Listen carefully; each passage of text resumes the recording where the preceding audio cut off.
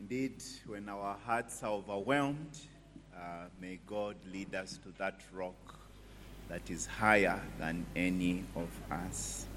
Let's pray together. Our Father in heaven, as we quieten our hearts now to listen to your word, we pray that, oh God, you be with us, that you speak to us and meet us at our points of need. Forbid, O Lord, that the word might fall, as in the parable of the sower, where it fell on the pathway, and the evil one came and snatched it away. But rather, O God, may it find fertile grounds in our hearts, and may it yield seed and fruit up to 100-fold. So do these things for us, for we ask in Jesus' name. Amen. Amen. Our text that we are looking at this evening is from 1 Thessalonians and chapter 5 and verse 25. Brothers, pray for us.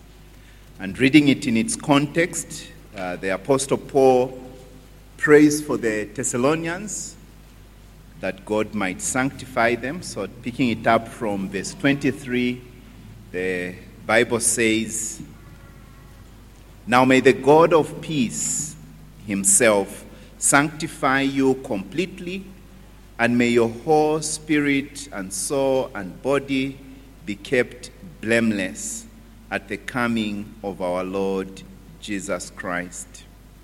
He who calls you is faithful. He will surely do it. Brothers, pray for us. Greetings. Greet all the brothers with a holy kiss. And I put you under oath before the Lord to have this letter read to all the brothers. The grace of our Lord Jesus Christ be with you." Ends the reading.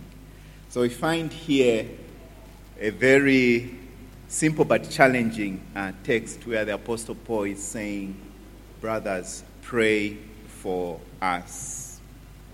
And you might think that the Apostle Paul had run out of, maybe he had some remaining space on the scroll, instead of just ending at a point where he's saying, may the God of grace sanctify you, and then the letter ends. He adds some more things there, which look like haphazard, kind of instructions.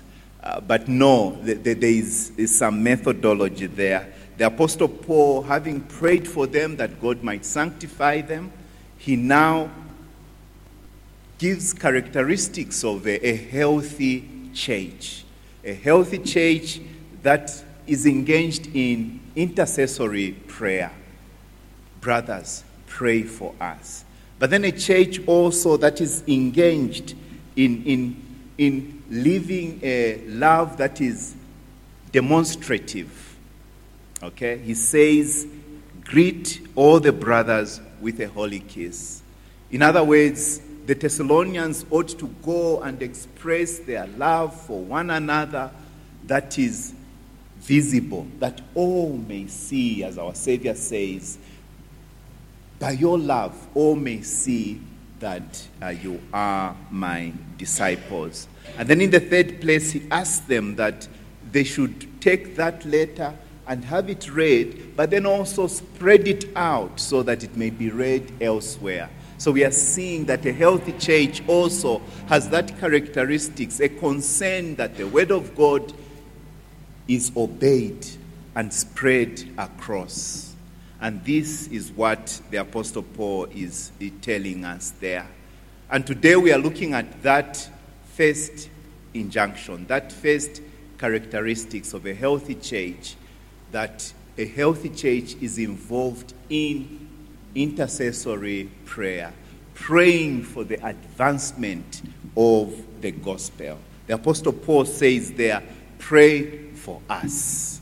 And the us there includes Timothy, includes Silas, and probably it includes Luke and the other apostolic team. So if you flip back to 1 Thessalonians and chapter 1, you see that the Apostle Paul wrote that letter together with Silas and Timothy.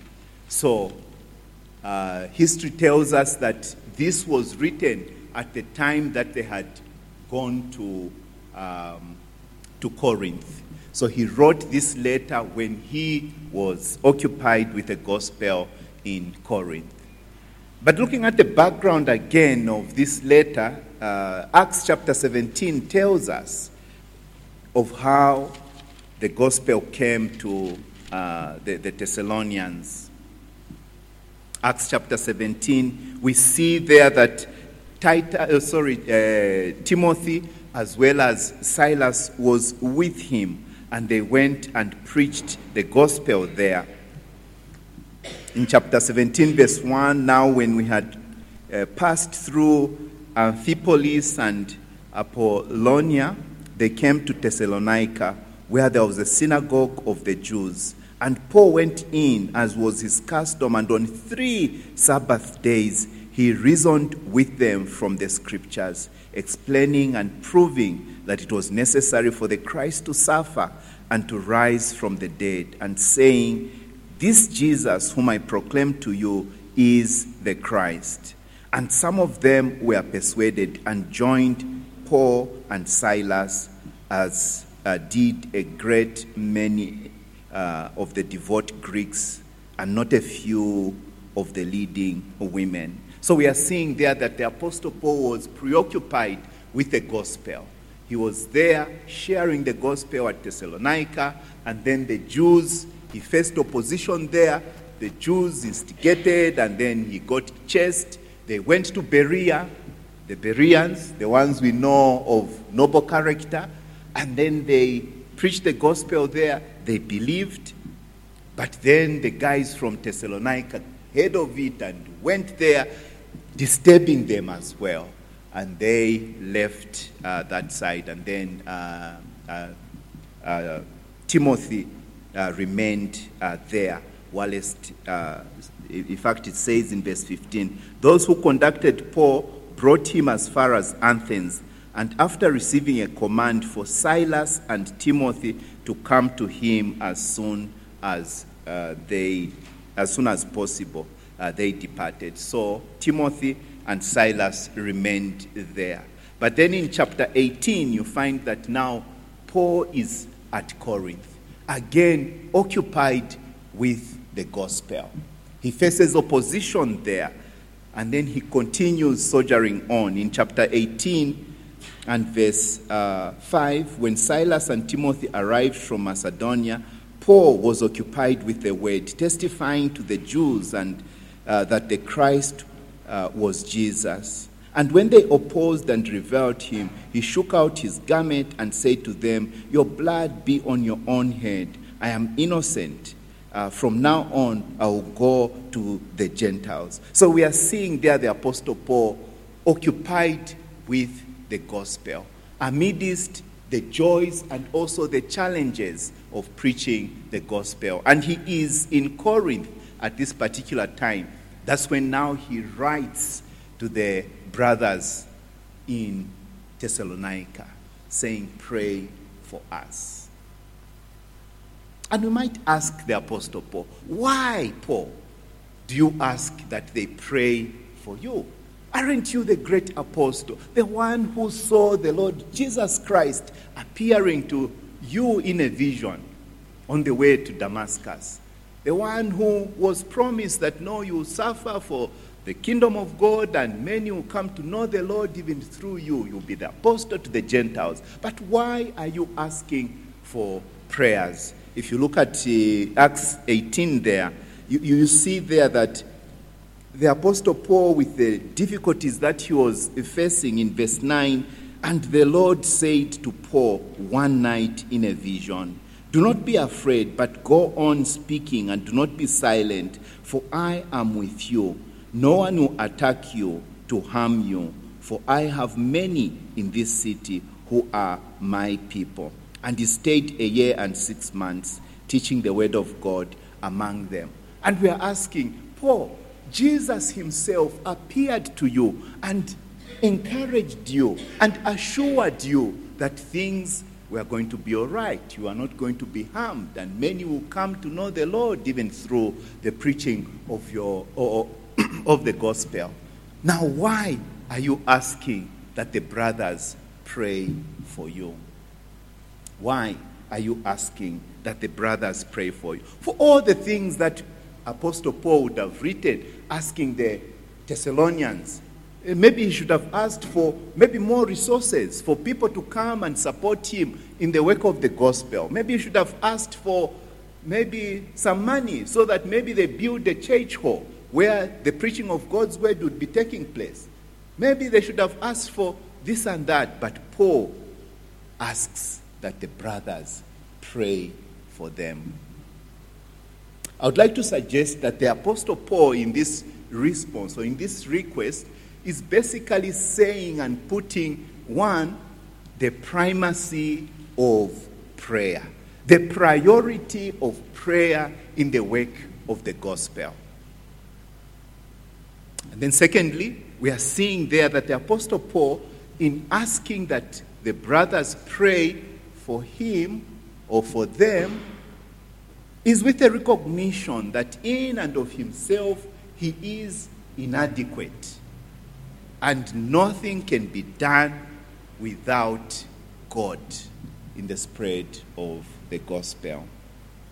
And then thirdly, the Apostle Paul is demonstrating the efficacy of prayer. And those are the things that we are going to concentrate on looking at. Firstly, the primacy of prayer in the spread of the gospel. So we are learning here, first of all, that Paul is saying, brothers, pray for us. Why? Because prayer is a priority. Prayer should hold a central place in the spread of the gospel. It is John Piper in the book, Let the Nations Be Glad, which talks about missions, where he says that prayer is like, he uses odd technology, a walkie-talkie. But he's saying that prayer is like a communication device. I know those who don't know what a walkie-talkie is, it means that, you must have been, born more recently. But in the olden days, there was no cell phone, the only communication device in the wartime was the walkie-talkie, a radio message. But think of it as that communication device that connects the head office, HQ, and also connects, the war zone. So life is a war. The Bible tells us in Ephesians that put on the full armor, of God.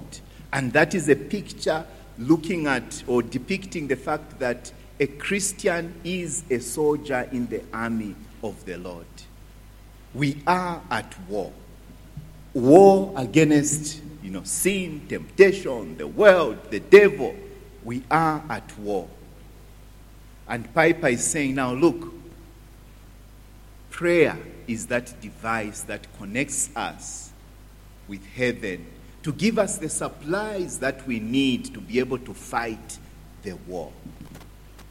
And basically that's the teaching of the Bible, that the war in terms of sin, the devil, temptation, and so on, cannot be won in the flesh. We need God.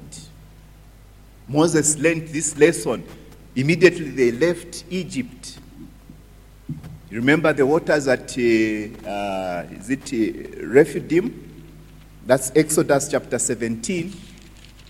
After striking that rock, the next thing was that they were attacked by the Amalekites.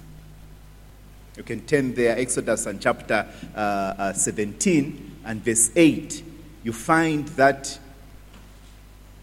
demonstration on the primacy of prayer. Verse 8, then Amalek came and fought with Israel at Rephidim. And Moses said to Joshua, "Choose for us men and go out and fight with Amalek. Tomorrow I will stand on the top of the hill with the staff of God in my hand." So Joshua did as Moses told him and fought with Amalek, while Moses and Aaron and Hur went up on the top of the hill. Whenever Moses held up his hand, Israel prevailed. Whenever he lowered his hand, Amalek prevailed.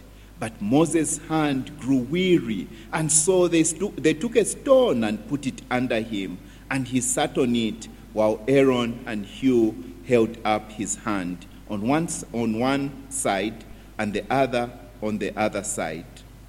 So his hands were steady until the going down of the sun. And Joshua overwhelmed Amalek and his people with the sword. So you are seeing there a demonstration of what was important. In war, they call the front line, okay? That's where the battle will be won or lost. And here we find Moses and Joshua discussing the battle strategy. And Moses takes, one of the young, untrained, lieutenants, Joshua. You go in the battlefront. The more experienced men, Moses, Aaron, they go up the mountain.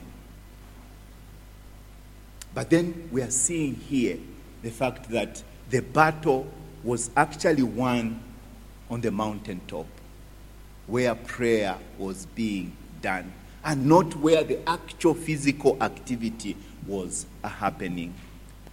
So you can see the primacy of prayer in the war that God has given us to fight the evil one. It is through prayer. And you are seeing there Moses holding on to the staff of God, the rod of God.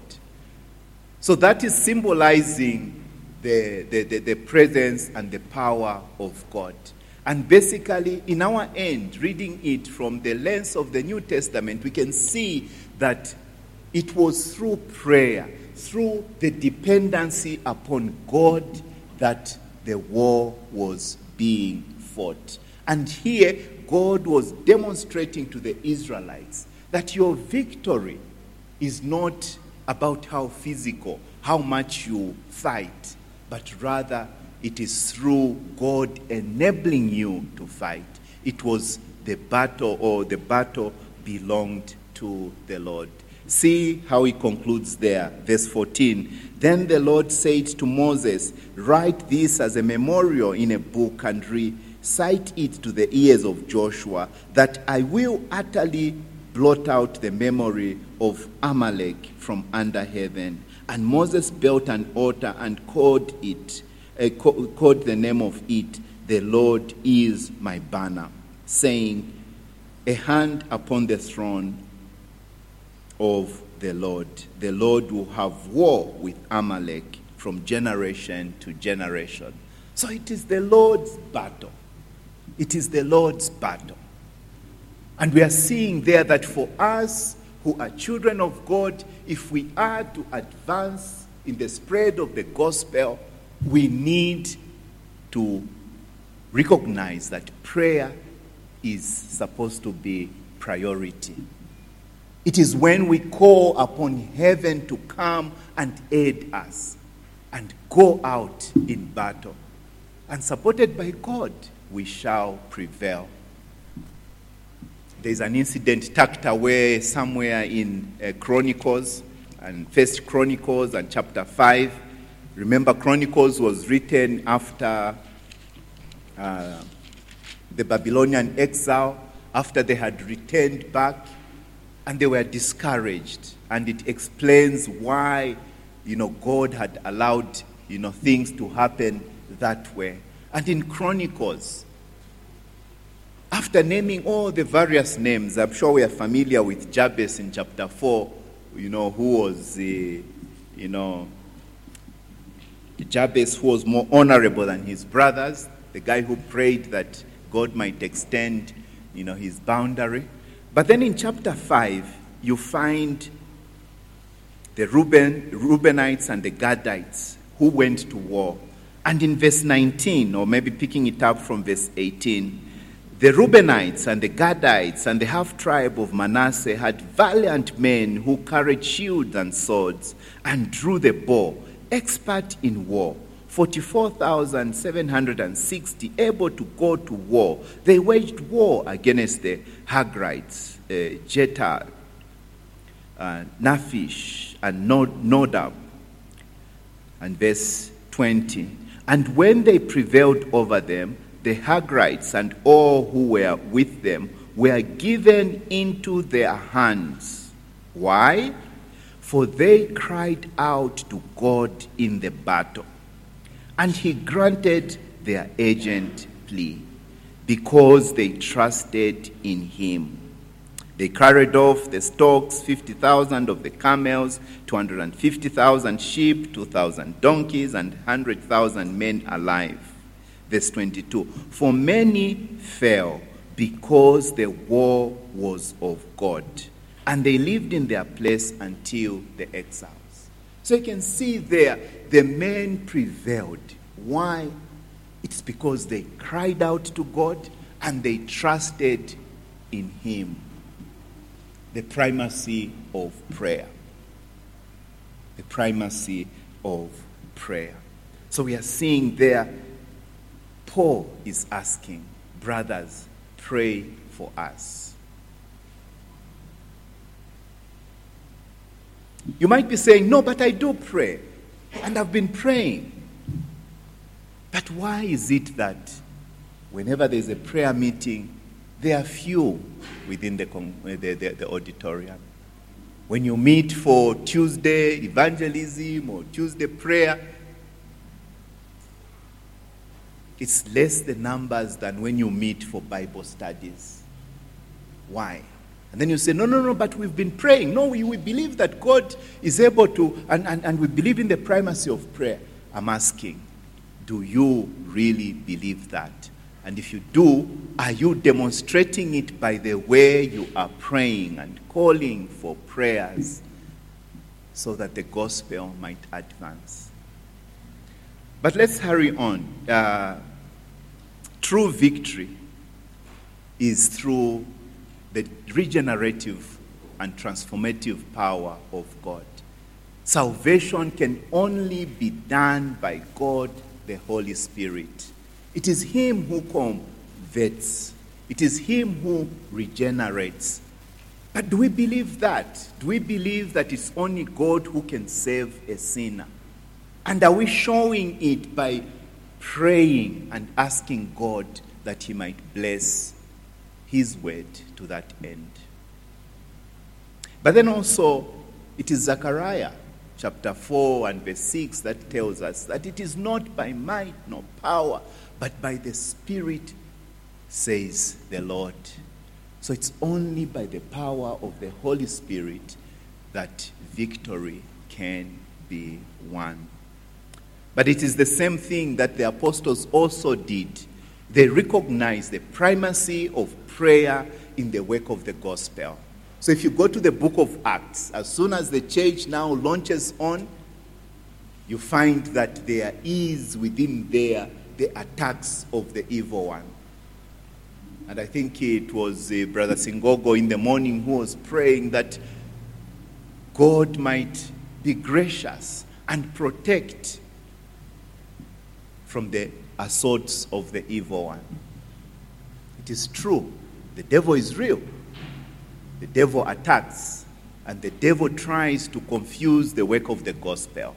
And it is evident even in the book of Acts. But not only that, if you turn to Thessalonians, our text there, but in chapter 2 and verse 18, the Apostle Paul says there, verse 17, but since we were torn away from you, brothers, for a short time, remember they were there for 3 Sabbaths, and then they came and then they are, driven out, chased, from Thessalonica. They go to Berea. But he's saying there as he writes to them, but since we are torn away from you, brothers, for a short time, in person, not in heart, we endeavored more eagerly and with great desire to see you face to face. Verse 18, because we wanted to come to you, I, Paul, again and again, but Satan hindered us. Satan hindered us. The devil is real in the opposition to the work of the gospel. As Brother Singogo was saying, no, it's like we Baptists, we don't believe that the devil exists, that the opposes what is going on. But it is true. The scriptures are clear there. But turning to Acts and chapter 4, you see there that the brothers, immediately the church is established, they start persecuting them so that they, not spread the gospel. They should not share the word of God. And remember Peter and John who say, tell us, whom should we obey? Should we obey you or God? Choose. We would rather obey God. And God is the one that has taught us, who has sent us to preach the gospel. And there we find, the council looks at them and say, when they saw them and they saw their boldness, they recognized that they had been with Jesus. Is that an accusation that can stick on you? That when they see the boldness, they'll recognize, they'll know that this guy has been spending time in prayer. He has been with Jesus.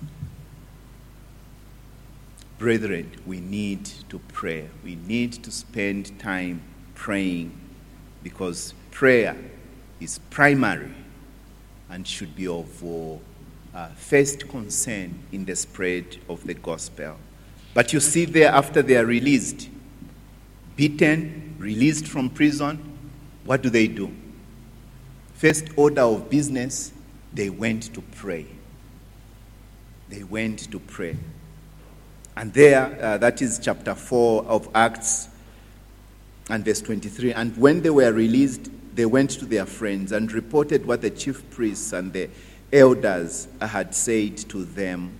And when they heard it, they lifted up their voices together to God and said, Sovereign Lord, who made the heavens and the earth and the sea and everything in them, who through the mouth of our prophet, our father David, your servant by the Holy Spirit, going on to verse 28,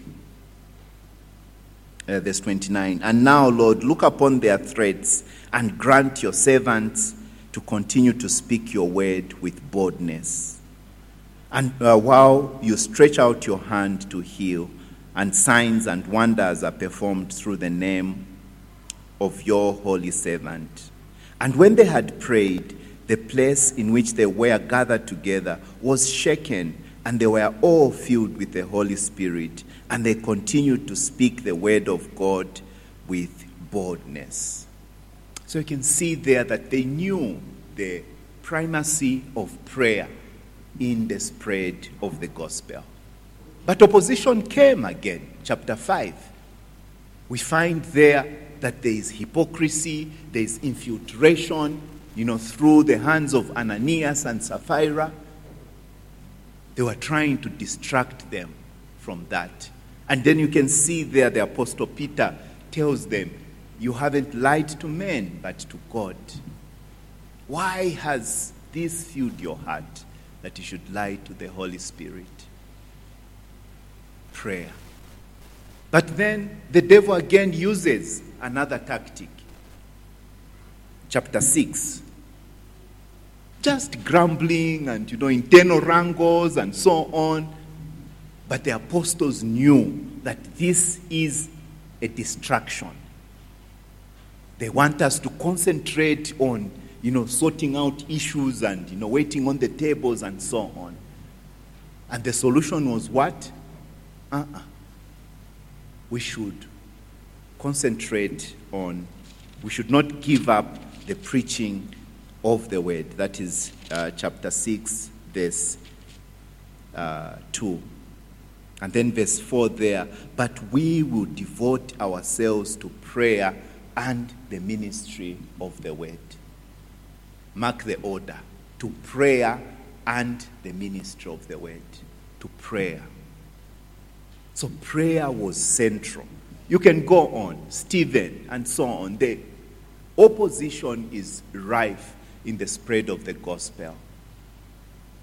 But God is telling us, or the Apostle Paul, we are learning from him that we need to keep prayer paramount. But in the second place, when the Apostle Paul says, brothers, pray for us, he is acknowledging the fact that he and the apostolic team were not adequate in themselves. They were inadequate to be able to do this work of the gospel. And therefore they depended on answered prayer. They could not achieve that in their own strength. He writes to the Corinthians in 2 Corinthians and chapter 1 there, saying that, brothers, we don't want you to be ignorant of what happened to us in Asia. That's 2 Corinthians and chapter 1, beginning with verse 8. We do not want you to be ignorant of what happened to us, of the affliction we experienced in Asia. For we were so utterly burdened beyond our strength that we despaired of life itself. Indeed, we felt that we had received the sentence of death, but that was to make us rely not on ourselves, but on God who raises the dead. He delivered us from such a deadly peril, and he will deliver us. On him we have set our hope that he will deliver us again.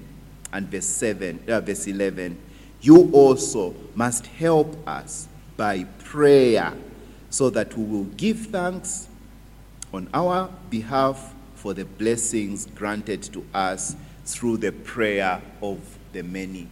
So there the Apostle Paul is acknowledging that now, look, the afflictions that we suffered in Asia were many. It was tough. We were almost dying. But it was because that almost dying gave us that realization that we shouldn't depend on ourselves, but we should be able to depend on God, the one who raises us from the dead. And then he asked them to pray. He's asking them to pray so that in answer to prayer, the Apostle Paul might be delivered, as it were. Is that how you do it as well? Do you realize that it is not your strength, but it is God who supplies the strength? We read a very sad encounter in Judges concerning Samson, who had a lot of strength. But then one day, after Delilah, pestered him, and then he gave up the secret. What a way to fall. The Bible tells us that she cried to him. She said to him, the Philistines are upon you, Samson. And he awoke from his sleep and said, I will go out as other times and shake myself free. But he did not know that the Lord had left him. He did not know that the Lord had left him. I think this is a sad encounter, a sad way of falling. Self-confidence, thinking that I will do it as in other times, I'll shake myself. But then we are seeing here that the Lord had left him. Do we acknowledge our inadequacies? and therefore express it in prayer and dependency upon God. That it is not in our own strength, but rather it is God who is able to make us go through. The Bible tells us in John chapter 15 and verse 5 that without me, the Lord Jesus Christ says, you can do nothing. And John Owen, in writing in one of his volumes, volume 9, on the cases of conscience, he's trying to answer the question, how can we recover from a decay from the principle of grace? In other words, when you've backslidden, how can you arise? And he says there that we need to abide and live near the wellspring, and that is Christ, continuing to express faith in him. But then he says something very profound here. Methinks that the frequent actings of faith upon the person of Christ are a drawing near to the wellhead of life. And though if we put forth vigor, earnestness, watchfulness of our hearts unto obedience, and yet cease to continue in the actings of faith upon the person of Christ, even under that vigor of our own endeavor, those general outward desires of walking with God and living to him will weaken us, and we shall find ourselves losers by it. In other words, what Owen is saying is that you might decide in your own heart that now, look, I'll be having my personal devotions, I'll be reading my Bible, I'll be going for outreach, I'll be doing this and that, all the works that are needed, I'll be very careful, avoiding temptations. But he says that if you stop acting by faith and trust in the Lord Jesus Christ, you are going to backslide and decay, even under those things that you're doing, those duties that you're doing. In other words, we need God. This is a spiritual battle, and we need Christ by the Holy Spirit to enable us to be able to succeed. God alone is sufficient. Our sufficiency must be in Christ. The Apostle Paul also writes to the Corinthians now in chapter 3 and verse 5 there. Verse 4 says, such is the confidence that we have through Christ towards God. Not that we are sufficient in ourselves to claim anything as coming from us, but our sufficiency is from God. Our sufficiency is from God. Is that your disposition? Is that you realizing that no, we can't do this on our own? We need God. We need to rely on God. And I ask again, in your ministries, where the gospel is being proclaimed and so on, how much time is allocated to prayer? How much time are we spending to say, now, brothers and sisters, this battle belongs to the Lord. Unless God enables us, unless he gives us that enabling, we cannot succeed. How much time are we spending to just say, now, look, let's pray? How much are you asking to say, brothers, pray for us? When we sit in prayer groups, prayer, nothing, I need a job, my aunt is sick, and, I have an exam coming, the economy is biting. How much time are we dedicating to praying for the success of the gospel? How much are we dedicating time in the prayers themselves to express our utter dependency on God, that we are not sufficient in and of ourselves, but our sufficiency is in the Lord? It's the Apostle Paul who writes again to the Corinthians, this time in 1 Corinthians and chapter 3, when he's talking about those divisions. They come and then say, no, I'm for Paul, I'm for Apollos, I'm for Cephas. And he says, you're acting immature. Because if you look at everyone there, what then is Paul? That's verse 5. What is Apollos? What is Paul? Servants through whom you believed as the Lord assigned to each. Now listen how much God-centered these verses are. I planted, Apollos watered, but God gave the growth. So it's neither he who plants or he who waters is anything, but only God who gives the growth. He who plants, he who waters are one. Each one will receive his wages according to his labors. For we are God's fellow workers. You are God's field, God's building. So it is God who gives the grace. It is God who provides the increase. You may come with your contribution and her contribution and so on. In fact, all those gifts that we all have proceed from God. And therefore we need to depend upon him.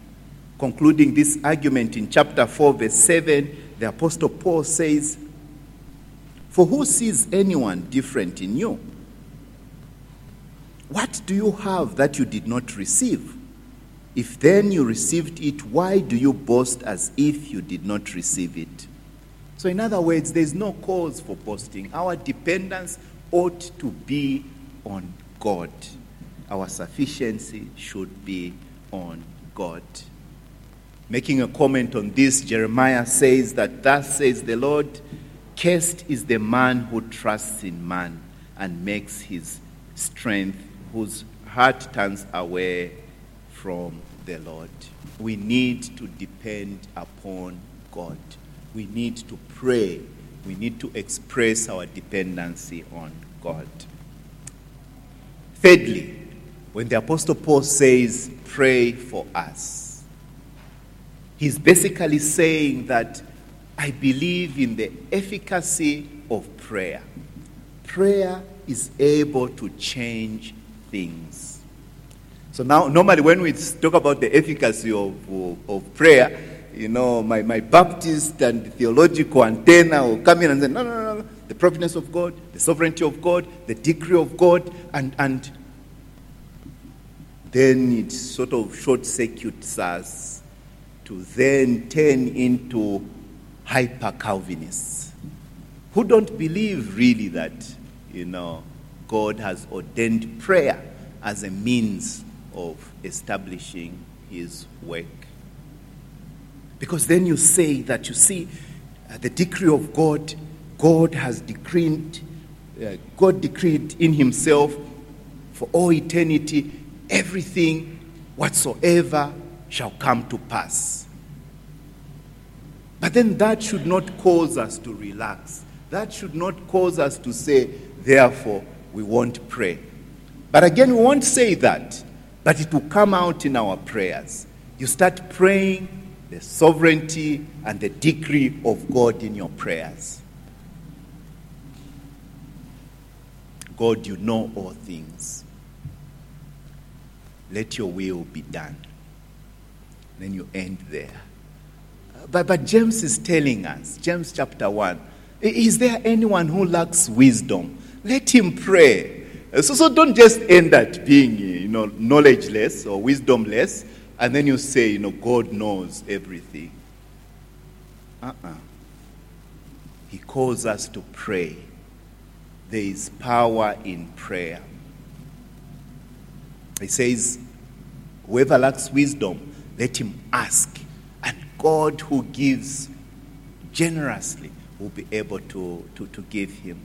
And then in chapter, is it 3 or 4, where he says now that, look, you do not have. Why? Because you don't ask. That's the reason. You don't have because you don't ask. And when you ask wrongly. That's the indictment that James gives us. But if you look at the Apostle Paul, he believed in the efficacy of prayer. That he was able to pray and God was going to answer. Isn't that what we read in Romans chapter 15 and verse 31 there, where he says, strive with me in prayer, brothers. Verse 30 of Romans chapter 15. I appeal to you, brothers, by our Lord Jesus Christ, and by the love of the Spirit, to strive together with me in your prayers to God on my behalf, that I may be delivered from the unbelievers in Judea, and that my service for Jerusalem may be acceptable to the saints, so that by God's will I may come to you with joy and be refreshed in your company. May the God of peace be with you all. Amen. So we are seeing there the Apostle Paul. He's praying, okay? Specifically, pray for me, strive for me. I am going to Jerusalem. Pray in particular that I may be delivered from the unbelievers, the Jews. And remember, when he's making this way back to Jerusalem, that is when, Prophet Agabus tells him that the owner of this belt, this is how he'll be bound up. That's how he'll be, beaten and imprisoned in Jerusalem. And the Apostle Paul says there that I'm ready not only to be bound, but also to die for the name of the Lord Jesus Christ. And when he goes to Jerusalem there, you can see how miraculously he was delivered. And we can say that this was in answer to the prayers of God's people.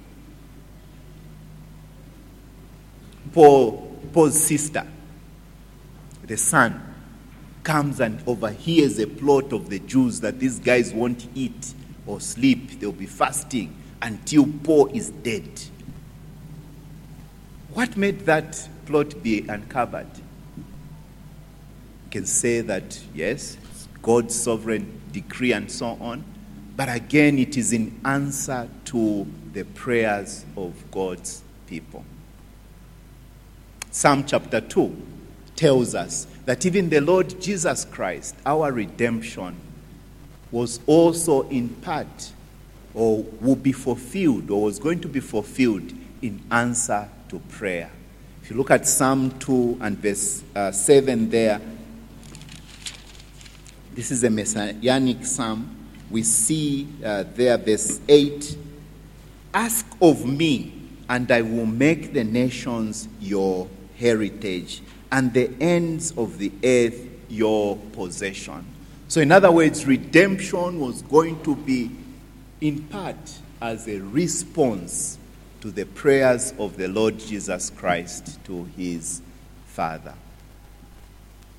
Ezekiel chapter 36 and verse 37 there, we normally look at 36 and looking at the work of God in regeneration.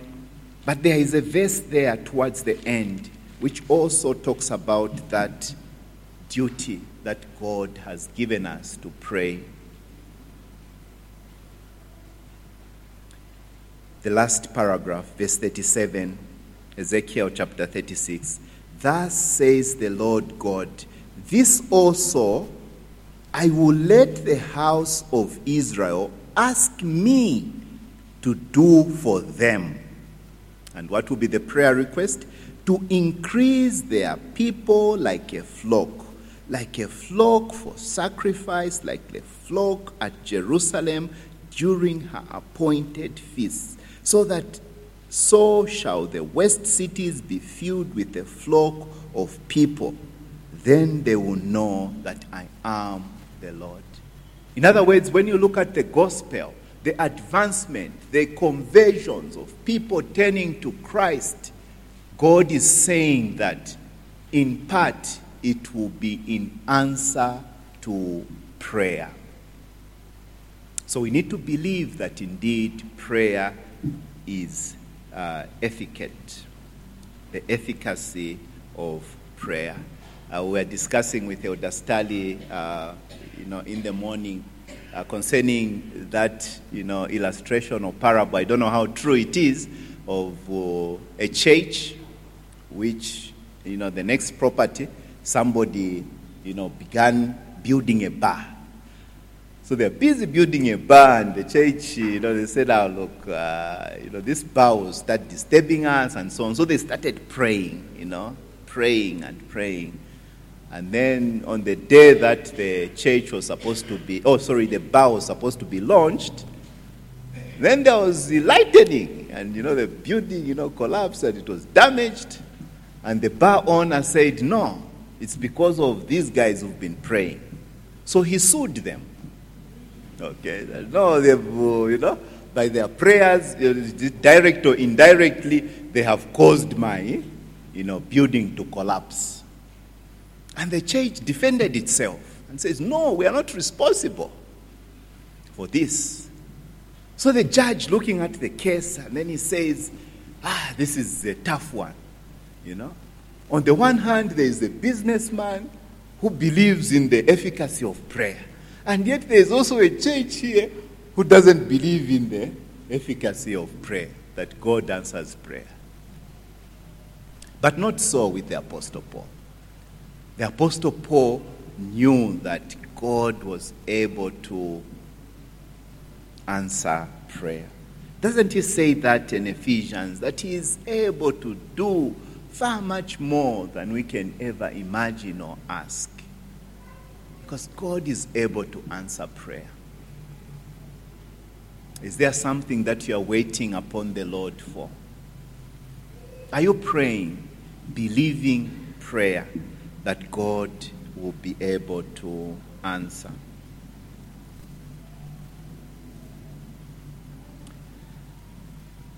And the Bible tells us that indeed God does hear and delights to hear the prayers of his children. In Proverbs chapter 15, verse 8, it says, the sacrifice of the wicked is an abomination to the Lord, but the prayer of the upright is acceptable to him. And 1 John chapter 5, verse 14 and 15 says, and this is the confidence that we have towards him, that if we ask anything according to his will, he hears us. And if we know that he hears us in whatever we ask, we know that we have the request that we have asked of him. So here we are. The Bible is telling us that God hears our prayers. And the Apostle John is able to say that we have this confidence towards him. When we pray according to his will, he will hear us. He will hear us. But let's conclude this matter of prayer. Just remember the Apostle Paul says, brothers, pray for us. In other Bible versions it says, brethren, pray for us. The NIV, it's a little bit modernized. It does now the actual meaning of that phrase. It says, brothers and sisters, pray for us. But in conclusion, it's the brothers, it's the brethren, it's those who are in the family of God that the Apostle Paul is asking for prayers. And therefore, it doesn't include you if you're not a child of God. God won't hear your prayers. As Proverbs has told us, the sacrifice of the wicked is an abomination before him. In other words, God doesn't take pleasure in you asking him for things. Why? Because you have denied him. You have refused the offer of salvation that he has given you in the Lord Jesus Christ. In the words of the writer to the Hebrews, you are trampling under the foot the blood of the covenant. And he's saying, no, he can't hear you. How can you go to God and say, extend thy kingdom, O Lord, and yet you yourself, you are refusing to be a member of that kingdom. So the only prayer that God requires of you is the prayer of confession, going to him, crying out that he might have mercy upon you and save you, that he might make you his child, that you might truly be part and parcel of the family of God. So, brothers doesn't include you if you are not a Christian. It's the Christians that are being called to pray. But then for those of us who are Christians, I think we see here, when we look at this prayer, that the primacy of prayer for the Apostle Paul was critical. That prayer should hold the central theme. I think it was Ravinhill, one of these Pentecostal guys who wrote on prayer, that many are asking, where is the God of Elijah? So then he answers in his book that he is where he has always been, on the throne and reigning. But a suitable question is, where are the men like Elijah in our day and age? Yes, Elijah was a man of like passions, but Elijah was a man of prayer. He prayed. So are we the ones who rise to that occasion, to that challenge, that we need to pray, that we will be open and concerned about the advancement of the gospel, and go out of our way looking and seeking for opportunities in which we can pray for our brethren, pray that God's word might advance. Join a ministry. Try and find out what is it that they are doing in the advancement of the gospel. Then if you find, 2-3 months, we haven't been praying except when we are beginning the meeting and ending, give a nudge to the chair. Brothers, we need to pray for the gospel. We need to put prayer in its proper place. That's the primacy of prayer. But then also we need to recognize our dependency upon him. That we can't do and achieve anything unless God is with us. Let's express that dependency by being men and women, boys and girls of prayer. That the prayer meeting will not be, the one which is ill-attended, but rather that it will be one of those which is the fullest. I think it's Spurgeon in his, I don't know whether it's the biography, I can't remember, where, someone came almost on time and says, but where is everyone? And the hall looked sort of empty. So they told him, no, they're downstairs in the basement. They are praying. So he found the basement was full of people praying for the ministry of the word. And another example Spurgeon gives is when the guy goes to heaven and then says, all these who got saved, it was not actually because you preached well, but down on the steps, on the stairs, there was a man who was praying that God might convert them. We need to pray. We need to pray for the work of the Lord.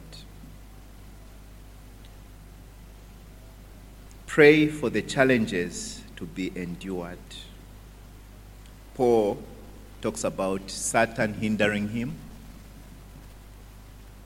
We looked at the opposition. He says in 2 Corinthians that, we are not ignorant, or is it in Ephesians, we are not ignorant of the schemes of the evil one. So the opposition is real, but pray that God's word might advance. Pray that God will enable us, run with endurance the race that has been marked out for us to the end. We should pray that there should not be lukewarmness. There's a lot of lukewarmness, counterfeit Christianity, but we need to pray that God will be able to reveal all these things to us, that we might grow in grace and knowledge of our Savior, the Lord Jesus Christ. So, brothers, pray for the advancement of the gospel. Amen.